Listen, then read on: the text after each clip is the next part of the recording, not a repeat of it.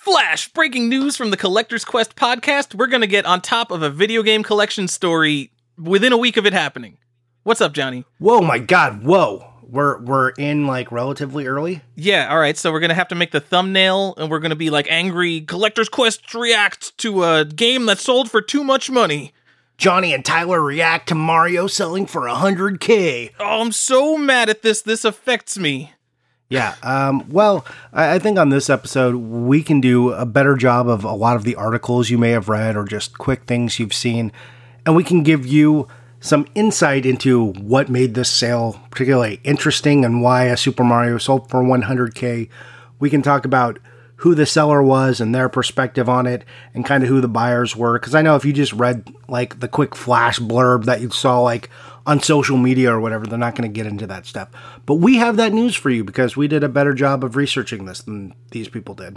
Well, Johnny, I already went on YouTube and read it, and people are like, oh, of course this sold for a lot. You guys, so many people are going to come here and overreact. Guys, this was a sealed test market, Mario. It was a first print. So, I mean, of course, $100,000, that's no big deal.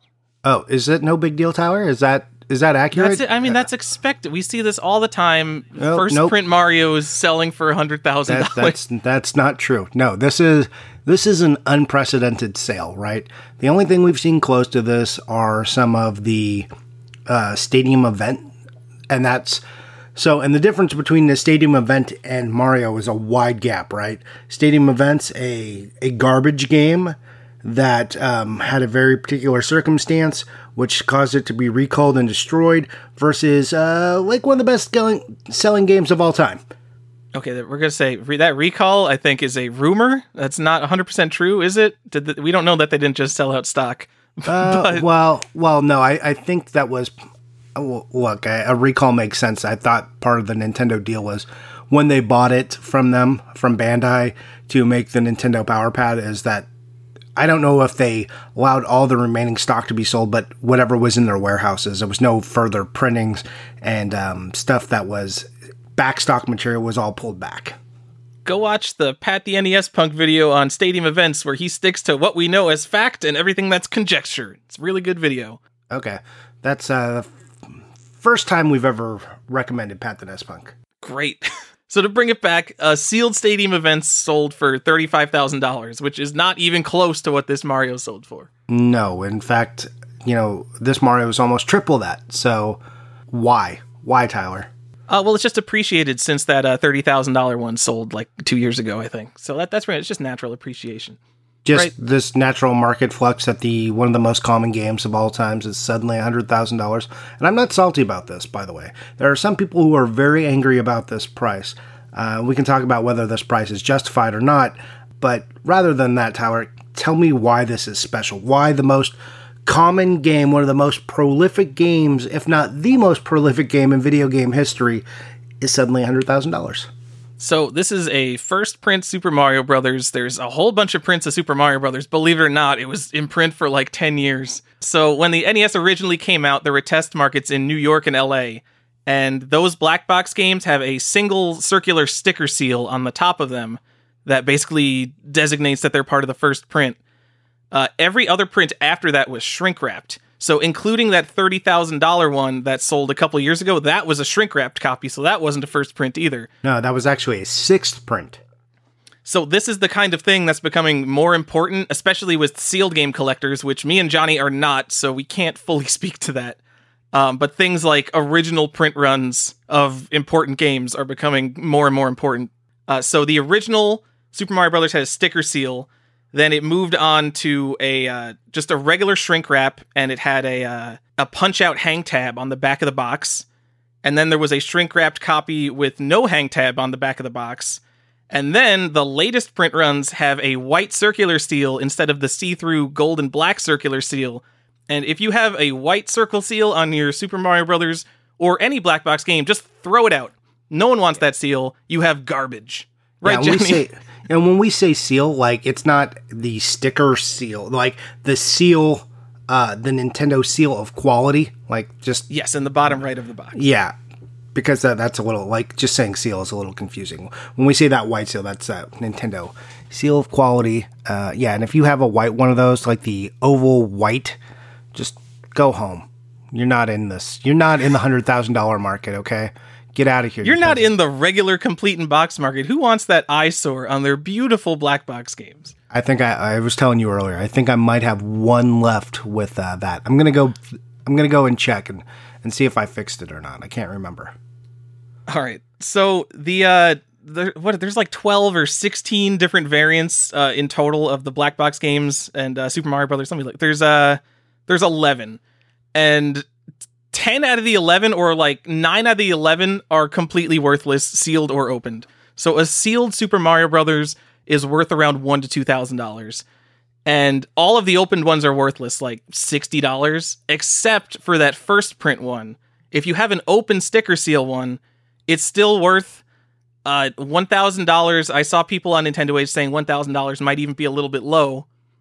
After this sale, I'm guessing that even an open sticker seal probably going to be worth a lot more now that one with an intact sticker basically sold for $100,000. Yeah. But those are basically the only two hot shit Mario games. And then that $30,000 one, that was just a very nice condition early print run, but that wasn't even a sticker seal. That was just an exceptional copy of the game. And we should also say about this one too, and it's not just that circle seal on top, it's also the fact that it was also immaculate, right? Like it had everything going for it. This was, when we talk about condition, rarity, first print, it was checking all of those boxes. It wasn't just the circle seal. Like there was other factors going in that were kind of driving the price on this. Yeah, and so this is a one-of-a-kind thing. This is the only known, like, public sticker seal Mario people know about, and it just happens to be in, like, mint condition. So, right. Do we want to go over the story of where it came from? Yeah, let's go over the story, and then let me just talk about one thing. Let's clarify. This was not an auction. It was reported on the Heritage Auction website, and we can talk about who bought it in a little bit, but it wasn't an auction. This was a sale. It was like, this is the price I want for it, and then the price was actually paid. But not really, because it was bought... Oh, I'm just going to go into it real quick. Okay, so it was bought by 3 different people. One of them known as Jim Halpern, or James Halpern, depending if what you look at his Wikipedia page. Zach Gig, I'm pronouncing his name wrong, is the owner of Just Play Games. And Robert B. Did I say his name wrong too? Ricci. Okay, so these are a collective of investors who went in on this game and they put money. Jim Halpern is notable because he is a co-chairman and a founder of Heritage Auctions. He was a big coin guy before this. He's built up other auction sites. So he came in with a group of investors. They see something in video games and they bought this. It was sold by a guy named Dan. He's Bronte on Nintendo Age, and I feel comfortable saying this because he posted in a thread, and that's all out in the public, so I don't mind throwing it out there. He actually had an offer higher than this, because some people were like, oh, it took an investor collective of 3 people. It took 3 people to buy this. All 3 of those people are guys who have money and could probably have bought this by themselves if they really want to, but they decided to be a collective of investors for reasons I'm not privy to, but they did this. And Bronte actually had a higher offer from a single buyer. So you're saying, well, why didn't he just take the higher offer from a single buyer? And Johnny, why didn't he just take the higher offer from the single buyer? Well, that rights protections, right? So when offers come in, like if you accept a first right, it doesn't matter if a second offer comes in after the fact. If you've accepted a first right offer, it was a known sale. So there are measures here that are beyond what you and I will do in our everyday or probably ever on these big auction sites and these big sales. There's a whole other world, and we can talk about this a little later, Tyler, of collectors, like actual high-end collectors, and like the way they go about collecting. It's a lot different than the way when people look at us and they think, oh man, Johnny and Tyler are big collectors. They got a bunch of stuff. Stefan's a big collector. We aren't anywhere near this level. We buy things on eBay, like, primarily. I don't even know where these people buy games. They, like, meet in their shadowy Illuminati basement.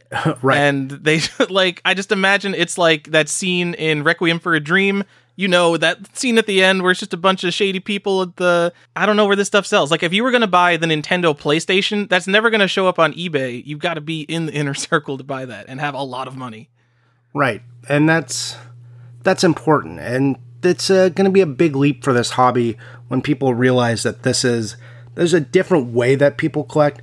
These are people coming from, and we've talked about this, and whether like video games will become like an actually truly collectible hobby out there in the world, like in coin collecting, stamps, even comic books. You don't walk into that hobby and you don't expect that you will ever own the top 10% of what's out there. Video game collectors still think, oh, I can own everything. I can buy whatever I want. And there's not like this ridiculous ceiling. In coins, when they sell for $1 million plus on like some of their top items, you just get into collecting because you enjoy the hobby. You're never thinking, oh, I'll have it all. That's just not a reasonable thing. And whether like sales like this will help differentiate that in video game collecting and make people think, I'll never maybe have it all. Though this is pretty much a special circumstance, but it takes price points like this to separate us. Anyways, we can get into the story of how it sold and why this one very particular one came out there. I just wanted to, do this really lame segue to get back to that. So there you go, Tyler. Yeah, so this was from a private collection. So most sealed games like this, you're hoping are going to be found in a warehouse as unsold stock. So I still have my fingers crossed that we're going to find that pallet of Stadium Events out there. This copy was actually an adult video game player, an Atari guy, stopped playing video games in the NES era, but he kept buying video games and he would just keep them sealed on the shelf. This is per Bronte. He thinks it was more of a hoarder thing and not really seeing the potential in sealed video games in the future. He would just keep buying this kind of stuff. And he just happened to buy an original print Super Mario Brothers, never opened it, never played it. And then he died a few years ago and all his crazy stuff came into the market. And I'm sure all of these super high-end game collectors snapped up at it. So whenever I see a copy of Super Mario Bros., whenever I see any sealed game like this, usually I'm like, oh, dude, that's a sealed game. That's pretty cool. But when it's like such an important game and it has this kind of story behind it, it's like, oh man, that guy never got to play Super Mario Brothers. No wonder he stopped playing video games when the NES came out. He never played Super Mario Brothers. He played like the last shitty Atari games, and he had an original Mario there. That man, the rest of his video game life was ruined. And Bronte has now profited on this guy's misery because this sad man died never playing the original Mario. Oh, I wonder if he ever went back and played like a different version of it, like on any other friends, or maybe he bought a NES set, like an action set that came with. Well, Mario in 1988, I think the U.S. government issued a copy of Super Mario Duck Hunt to every U.S. citizen over the age of 18, so I'm sure he got one. Yeah, I'm sure he managed to find one eventually. But yeah, that would be really sad. We actually talked about this on the podcast, like how something like this, like an original Sonic, we talked about Sonic, Mario, or Zelda, like if one of those games had never been played, an original one, and sealed, like how much that would be worth, because it would be impossible to find that, because who would have one and didn't play it?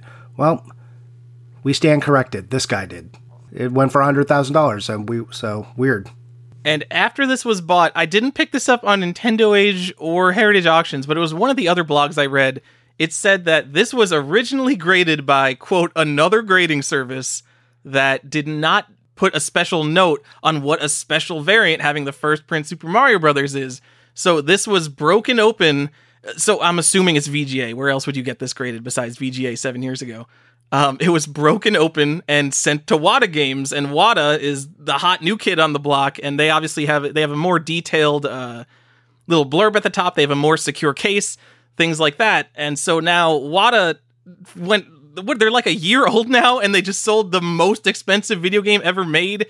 And not only did Bronte put his trust into Wata to grade the game, but 3 super high-profile buyers bought the game Wata graded, so this is like the biggest news in the world to Wata Games now.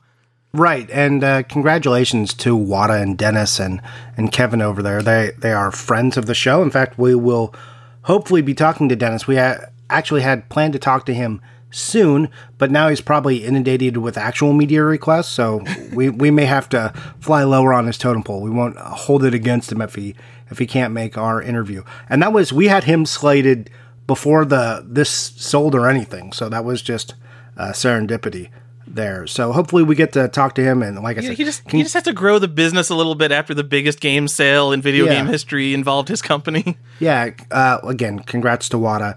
That's awesome for them. We should say, like, one of the primary differences between VGA and WATA is that VGA, like, nothing against VGA necessarily, but WATA is a group of individuals who are collectors, who are passionate about video games, who come from a history of collecting, not just video games. And, you know, they, like Dennis, if you've seen his collection, and if you know, I said Kenneth. God, I always call him I'm sorry, Kenneth. K-Thrower. I'm so sorry. I don't know what my problem is. I always want to call him Kevin. Ugh, gross. We can leave it on the podcast, so my shame is noted for everyone.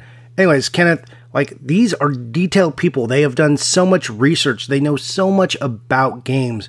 So when you send your stuff to them, you're sending it to a knowledge base, to a collective of people who know the minutia of video games. You're sending it to people who would know what the sticker seal is, right? If you ask me, like, is this an original Mario?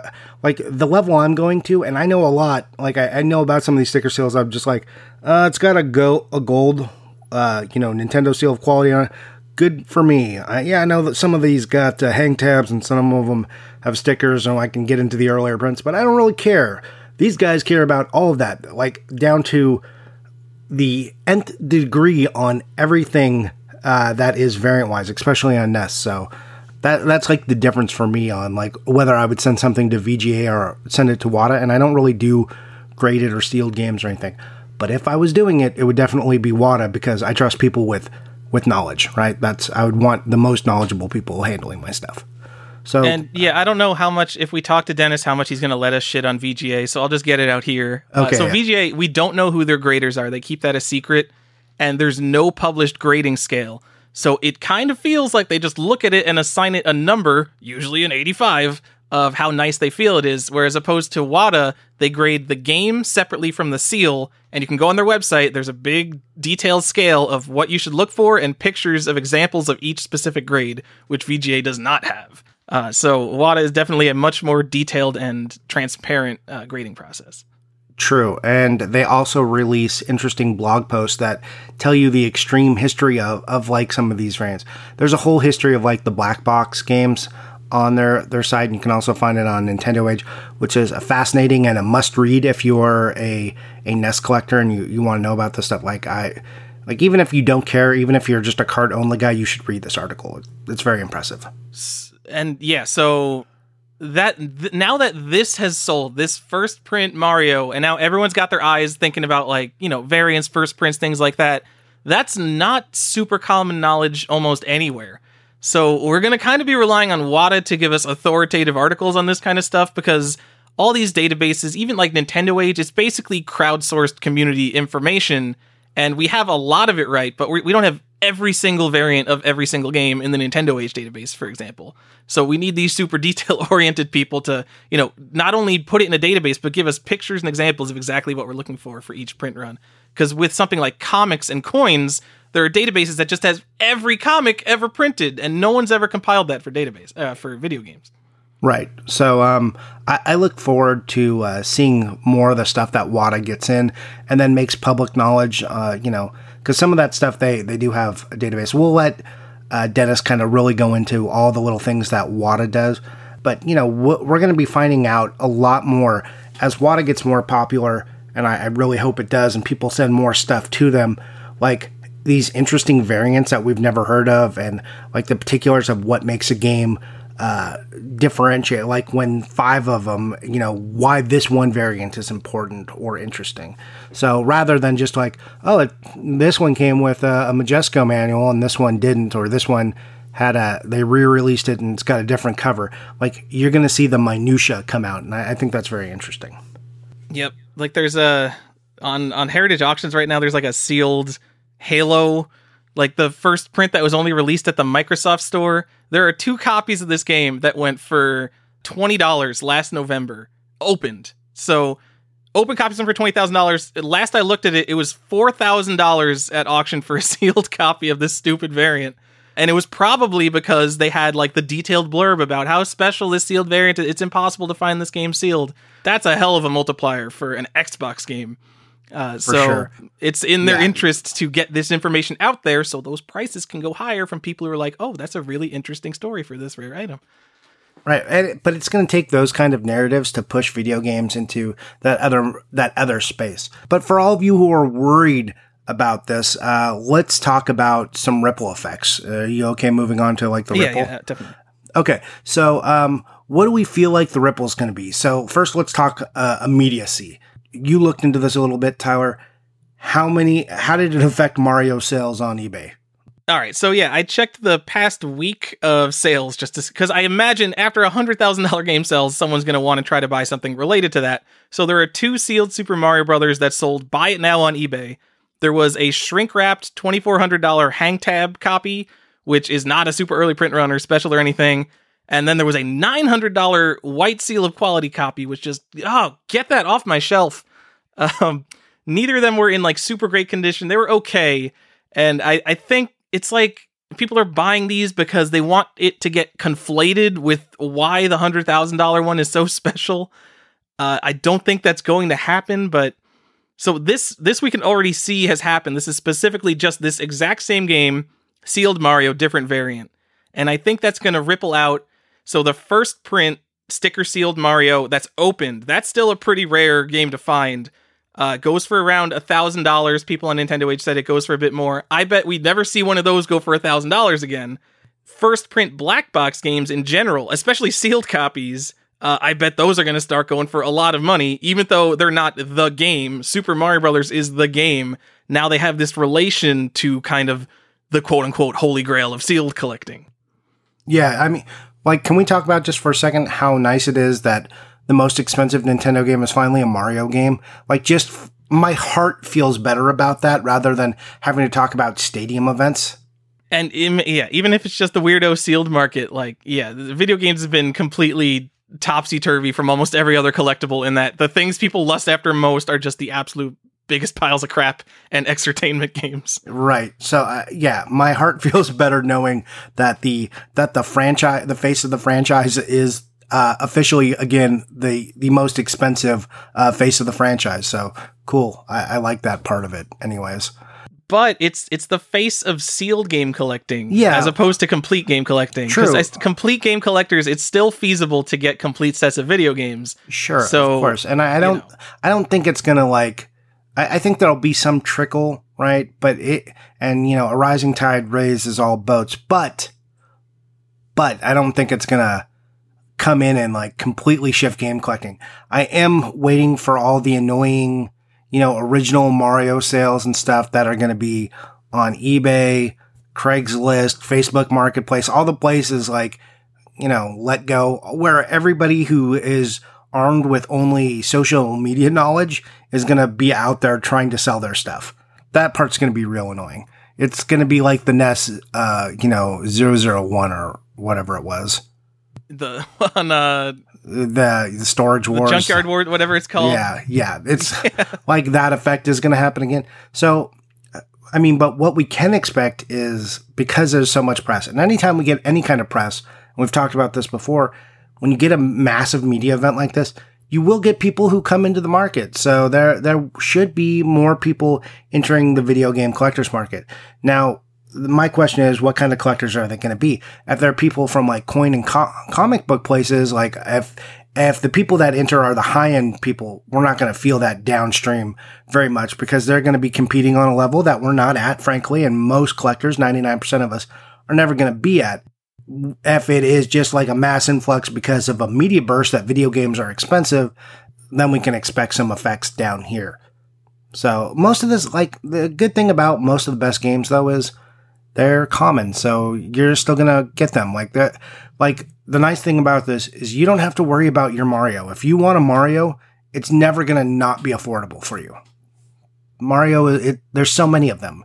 You can have one still. So don't stress out about this auction too much, people. So this got such like crazy media coverage. Like every gaming outlet, even mainstream outlets, kind of picked up this sale. Because it was Mario too, right? They're like, they're like, what's a stadium event? They know what Mario is. Everybody knows what Mario is.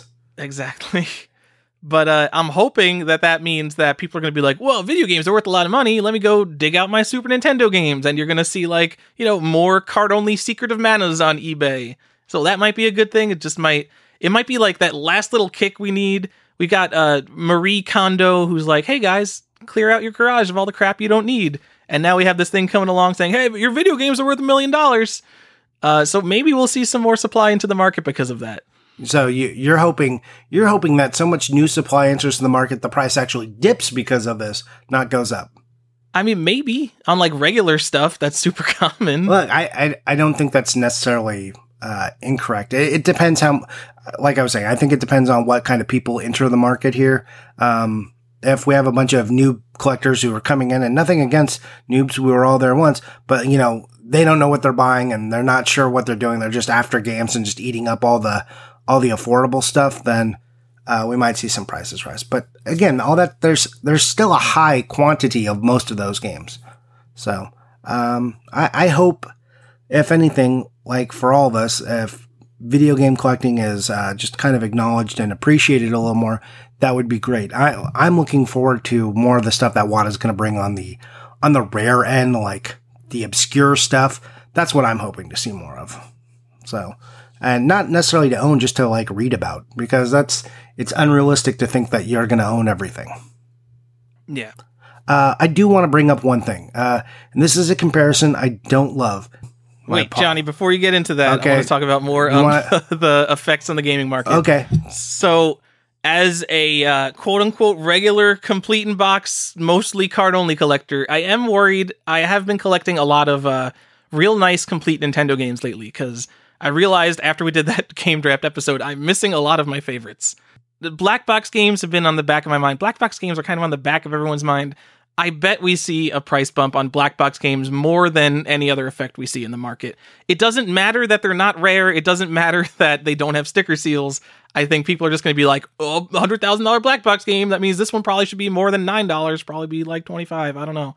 I agree. I agree with all that. And then the other thing I've been thinking about is super high-end stuff that's not like the one-of-a-kind, Mario. Card-only stadium events, or what's something that's worth like $20,000, like Nintendo World Championships, like stuff like that is, we've seen those go for obviously less than $100,000, but now people will be thinking like, oh, a video game can be worth that much. And then, people might pay more for stadium events thinking like, oh, this might be the $1 million game one day. Because stadium events is a pretty small multiple of what this Mario went for. Yes. I think some of that can happen, and I think some of it will. I think definitely the ceiling for video games, and that's ceiling of video games, that's all perception, right? And this is kind of change people's perceptions a little bit.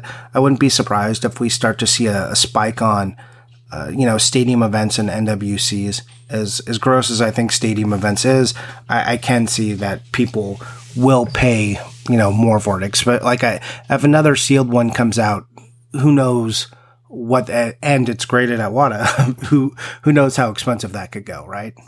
Yeah, exactly. And you're going to be thinking like, this is not only like a piece from my collection, this might be like a legitimate investment.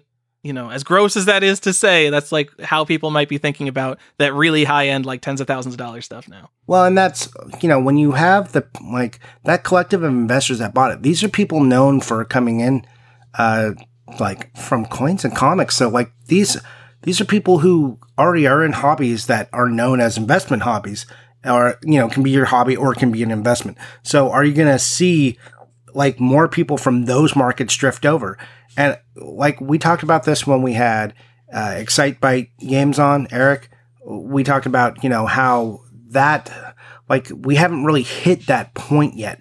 And when people actually start to realize that the high end people, the way up, once they start investing in it, because all those other hobbies are so out of control compared to video games. Video games are relatively inexpensive compared to these other hobbies.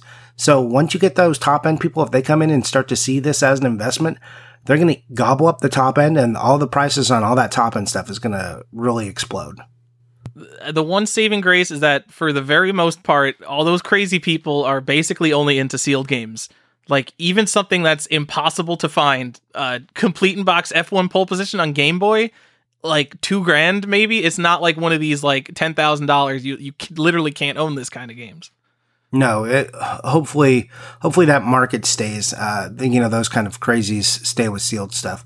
But you might see it trickle into some of the I think non-sealed stadium events. You might still see some of those snapped up like that, but not too much. It's not going to affect most of the stuff. Yeah, someone sell me a stadium events before it's worth $100,000. Thanks. Yeah, all those stadium events I've passed on in my life. I'm gonna feel real bad when I'm like, could have bought a house. So I think I said we were talking about on the NES thing. I think I said it sold for like $9,000. Yeah, I don't know if I ever corrected that, but the actual price was $7,900.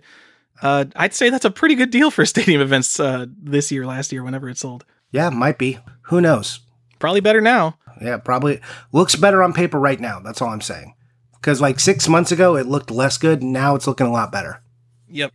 So, will it stay this way? Is it artificially inflated? I don't know. Only time will tell. We'll see how this whole thing rides out. Are we ready to move on to the comparison that I dislike? Yes, let's go. Let's talk about the comparison that everyone is making. Especially you, Dennis from Wada Games. Yeah, Dennis, and I disagree with you there. So the comparison is Action Comics #1, because that's like a flagship item in comics that people can identify. What did the last one sell for? Did you check? It might have been in different conditions. So we need to give a baseline. Action Comics #1 is the first appearance of Superman. It is universally agreed on as like the most important comic ever made. The priciest one is worth around $3 million in the nicest condition, and lesser copies easily sell for over $1 million. So this is the comparison they're trying to make. They're trying to say this is our Action Comics #1. And I'm okay if you say this is our Action Comics #1, but here's the part where that this is a mint Action Comics #1 because it's so hard to find and it's in such a rare the best condition, and all the stars align for this version of Mario. Sure. Yeah, absolutely. The problem with the comparison and where it falls down for me is that if I want Action Comics #1, a legit Action Comics #1, not a reprint or something, we're not as big into editions here in video games as we are in comics. We want that legit Action Comics #1. We're paying a minimum of $1 million. If you want a Mario Brothers and you want it, just in box, like $100 bill will get you a nice one. So it comes down to what is the object? They're saying that because this is sealed, now it's a different object from this unsealed copy, which might only be worth $1,000 or $2,000. Only be worth, or a regular copy of Mario, which is worth $50. And I could see where you're coming from on the variant angle. Like, okay, it's the first print. It's that much more special for being the first print. But when you're saying because it's the same object and it just hasn't had that sticker broken, that it's worth, 100 times more. I don't understand it because I don't come from sealed game collecting. But for it to be Action Comics #1, I think it has to be an object that is just so special. It can't just be an object that no one has ever touched that is so special. Yeah, and I agree. Like I said, I don't like the idea that we'll say that this is an Action Comics. That you can get Mario. You can get a Mario game. It's a legit Mario. It's an original Nintendo Mario game. It's not the same as a reprint of Action, Comics #1 that they made in the 90s so people could read an Action Comics #1. Those are legit Marios, legit original Marios. They're not this very specific particular brand of Mario, but it's there. Where I do like the comparison a little bit, is that there are a bunch of different versions of Action Comic #1, but the original one is the one that holds the value. And it doesn't matter if you can see or ingest the origin story of Superman in a million different ways, or that first edition of Superman in a million different ways. The original, the numero uno, that one is still commands a bunch of money, even though there are tons of way to absorb that content. But just to clarify, you're talking about the original being like the 1938 print run, not a bunch of print runs that happened between 1938 and 1941. There was just the one. Right. Well, and like how there's a bunch of different Mario, like you can get a digital download of Mario. I'm just saying that a lot of people have read it's not like no one's read Action Comics #1, right? I've read it. I have an edition of it that was printed, I think, in 2000 or something, just because I wanted to read the first one. And you can get a digital copy of it. There's a bunch of ways to consume it. The point is the experience of reading it is not what makes it valuable. It is the object itself, which, in video games, there's always been this divide of, oh, well, it's for play versus collecting. It's the item on it. The shelf itself is the value, not the content within the cart, if that makes sense. Yep, and I agree with that. So I think we both strongly agree. This is not Action Comics #1, no matter how you compare it, unless you want to go for like, oh, they both got reprints later on digitally or whatever, where it's easy to read them. But Action Comics #1 of video games is stadium events, Johnny. No, even I think it's Nintendo World Championships, right? That's the one. Yeah. Because we have to, everyone has to agree on it, right? That's what makes Action Comics #1 Action Comics #1. You could be the biggest Marvel fanboy ever, and you're like, oh yeah, Action Comics #1, that's the thing. But I think the only thing everyone agrees on is Nintendo World Championships. You could be the lowliest of the low, angry video game nerd collector, and I just bought 10 video games, and you're like, yeah, Nintendo World Championships. Or if you're one of these ultra sealed high-end guys, you're like, yeah, Nintendo World Championships. Because the thing is, us lower peon people, we're just like, that's a cool copy of Super Mario Brothers. We're not like, that's the thing. Yeah, correct. And this is a very specific market that bought this, and a very specific niche in collecting, which is very small right now for video games. So we'll see how this all shakes out. I'm excited. It's an interesting time that the world is on fire right now about this. I love moments like this, and also dread moments like this. Yes, it's definitely been very fun reading all the salt. And combined with all the people who are like, oh yeah, guys, it's a test print, duh. I've loved reading everyone's reaction to this. That the people who walked in like this was no big deal. Those people are insane. Get out of here like you knew this was the thing. Nobody knew this. This is totally an unprecedented event. Shut the fuck up. Oh yeah, of course. Oh yeah, Bronte's copy of Mario Brothers. That was the only sticker seal out there. Tyler, you goose. We knew it would do this. Don't be so shocked. Shut up. No, you did not. No one knew this. That's why the world is on fire. There's always going to be some group that's like, oh yeah, we knew. Shut up. You did not. Johnny, do we want to, do you have anything else to say, or do we want to end with a prediction of the first game that's going to cross $1 million? Let's do a prediction. I don't have any more to say. I think we've beat it into a dead horse. I thought we said some good stuff. Did we miss anything that Bronte had said or anything? People have said that video games have sold for $100,000 before. I can't find it. I swear Dream TR said it was either on Assembler Games or Nintendo Age that he knew of a copy of Nintendo World Championships that sold for $100,000. There was also someone who said that there was an offer of $100,000 on a Nintendo World Championships and the guy didn't sell it. So, that's kind of hearsay because we don't know about those sales. There might have been more secret crazy sales that we don't know about that, maybe a video game is already sold for $1 million and we just don't know what it is. Yeah, I mean, they're probably not. Well, again, we talked about being at that level. There's a level that we're not at and we're not privy to, and definitely isn't happening on eBay. Yes. So, who knows in those realms, but when are we going to see the first public $1 million game, Tyler, and what will it be? I think it will be Nintendo World Championships Gold, not this Mario Kart. And this Mario Kart, as if it's a card-only copy. Even though Stadium Events is cooler, and even though Nintendo World Championships Gray is 100 times cooler than Nintendo World Championships Gold. I'm going to agree with you on the Nintendo World Championship Gold. I'm going to disagree with you on just about everything else you said. You like the gold better than the gray? I do, because as a kid, I always saw that gold cart and I was like, that is the thing. Like that, since I was a child, the NWC Gold has been the thing I always wanted.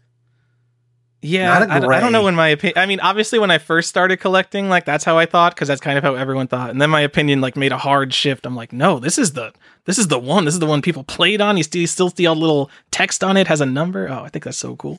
I think that's cool too, but I mean, the one I want to put in a sealed acrylic case in a shadow box, or something, and put lights on and then have to pull out of a safe as an NWC Gold. Nope. but that's okay. We can agree to disagree, and almost everyone else agrees with you, which is great. Not that I'll ever own a Nintendo World Championships, either one, but a gray is still a little bit cheaper, I think, so that's nice. I think so. Look, and that we're really splitting hairs because an NWC gray would be amazing also. Like, right. I would fall all over myself with an NWC gray. But see, I would buy one, you'd be like, oh, it's the gray one? Yeah, whatever. Yeah, like, I don't want to be that guy, like, I guess that's fine. Like, but see, with the stadium events, and I know multiple people with stadium events, and they show them to me, and I don't even take a picture of it. I feel very callous. I'm like, I don't care about it. And that's why people say, oh, you're jealous or all this. No, I actually just don't. I don't care about it. I don't have any nostalgia in me for it. But when I was reading, like, as a kid reading Nintendo Power and, like, looking at games, they showed you the NWCs, and I was just like, oh my God, that's amazing. I want to do that. I want to compete in that thing. I think I'm good. I can win that. Like, I have a space in my brain that's dedicated to NWC. Stadium events was a thing I read about later and found out about, and then it just happens to be expensive. There's, like, a lot of expensive things in the world that I don't care about, and this happens to be one of them. All right, and because we have, like, 10 new listeners who haven't heard me say this before, I just want to justify, I don't think Stadium Events is, like, anywhere near the rarity or desirability of Nintendo World Championships. I think it's the coolest NES game because it's the one that always completes the NES set, and I think having the US NES set as a whole is the coolest thing to have. The coolest? That's the coolest. That's the coolest. It is that pretty makes cool. His biggest dick collector has a full set of NES, just like Stefan, right? He has all of them. I don't even know if he has all of them. He does. He has a complete NES set, and he has a complete Super Nintendo set, card only though. But I have a complete box Super Nintendo set, which I think is cooler. Man. Now, I don't know if the Super Nintendo set is cooler. I like it more, but I don't know, like, from a history perspective, a NES set is cooler, I think. You know, that's an interesting thing that an NES game was the first game to hit $100,000, because I think this is basically giving the finger to both sides. It's like, Atari, you are nothing, and Super Nintendo, NES is where it starts, like, right? Yeah, well, and that's fair. We've always taught, and that's Nintendo is the reason the hobby is collectible, like, to the point where it is, right? And it was always driven by NES. We say that constantly on this podcast. I think Super Nintendo is a cooler system with better games, but Nintendo is the thing that changed the market. Nintendo is the thing that established it, right? The NES, when I say Nintendo. Like, that was the thing. It changed video games forever, so we're not here if it didn't come out. So historically, I think, a complete NES set is where it's at. And I'm just thinking about this because is Joel Hopkins the guy who owns Gamma Attack? I remember he was trying to sell it for $500,000 or something like that because it's a one-of-a-kind Atari cartridge, and that didn't sell. If Atari was the console, he would have been able to sell that by now. That was like 10 years ago. So, Nintendo's the console, guys. It is. Always has been. All right, Johnny. One last prediction. Is Stefan going to own an NWC gray or gold? Because he's going to own one. I would say gray. But if he's going to do it and he's going to feel a lot of fire on this now, he better do it sooner than later. I wonder if he's panicking right now at his Doctor Who convention. I don't, yeah. For people who don't know, Stefan's not via PM. Stefan's not here because he is dressed like Doctor Who somewhere down at Galfrey. Yeah, why does he need to go to the conventions? He already has tattooed on his body the signature of every living doctor. So where is there to go from there? I don't know. It's funny that convention has been going there for a while now, and I used to go to a convention right next door to it and ignore the Doctor Who one completely. It was a board game. It was called Strategicon. It was like a board game convention. So I used to go there. That's where you became a Puerto Rico expert. No, that I did at the mean streets of Port Hueneme at a friend's house. I did it at Gen Con LA is where I won that tournament. Oh, okay. Yep. Last time I played Puerto Rico, retired. All right. I think, what's DiNardo? Okay, I'm wrong. Joel Hopkins is not the guy who owns Gamma Attack. But whatever. I think we're done here. We've talked about Mario. It was a good time, and hopefully we gave you more information than freaking Kotaku did, or even the Heritage Auctions article on it. Yeah, so anything else that we want to get into? Do you want to do buying and selling, or buying and playing today? I say let's skip it. This was an extra episode, and I played almost nothing. Okay, and Plus, you have to edit. This will save you some time. Yeah. All right, everybody. Thanks for listening to our special episode. Thank you, Tyler, for meeting with today under such short notice so we could talk about this and get good information out to the people.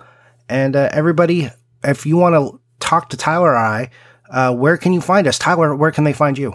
I'm on Instagram at defaultgen, and my friends at GameTZ got sad that I stopped mentioning GameTZ. They thought that you told me to stop saying it. So I'm also on GameTZ and Nintendo Age. Why would I do that? I don't. Too much branding. You're propping up this dying game trading website. No, everyone go to GameTZ. They're a bunch of good people. I'm not some weird overlord of this podcast. I know, right? It's communal, but people think they're like, oh man, Johnny's like this mean guy who's like dictating like what the episodes are and what people. I get weird messages about this, guys. I don't do this. You ask Tyler. It's a free. Johnny's really nice to me. Stefan is probably the meanest to Johnny. I will say, like, that is of any interaction. I think Stefan's the meanest to you sometimes. Yeah, and we are collectively the meanest to Stefan. But if anyone is being mean to each other, Stefan's the one involved. and we're all friends, and it's all fine. We're okay, guys. We're okay. No one's offended here. Yes. And if we are, it's in text messages where we get really mean. So, well, not to Tyler, because Tyler doesn't do text messages because he's a weirdo. All right. Anyways, you can find me at Johnny_IUG on Instagram. And if you are looking for me at other places, you probably won't find me because Instagram is pretty much the place where I live. Come on, man. Yeah, Nintendo Age, it's Johnny. I'm a diva on Nintendo Age and Sega Age, and just go by my first name. So you can find me there. And that's pretty much where I enact myself socially. So there it is. All right, everybody. Thanks for listening. Hope you learned something. And let us know what you think about this $100,000 auction when we put it up and what your predictions are. And I really hope we get Dennis in here to weigh in on their side of it. So very exciting times. All right, everybody. Thanks. Bye.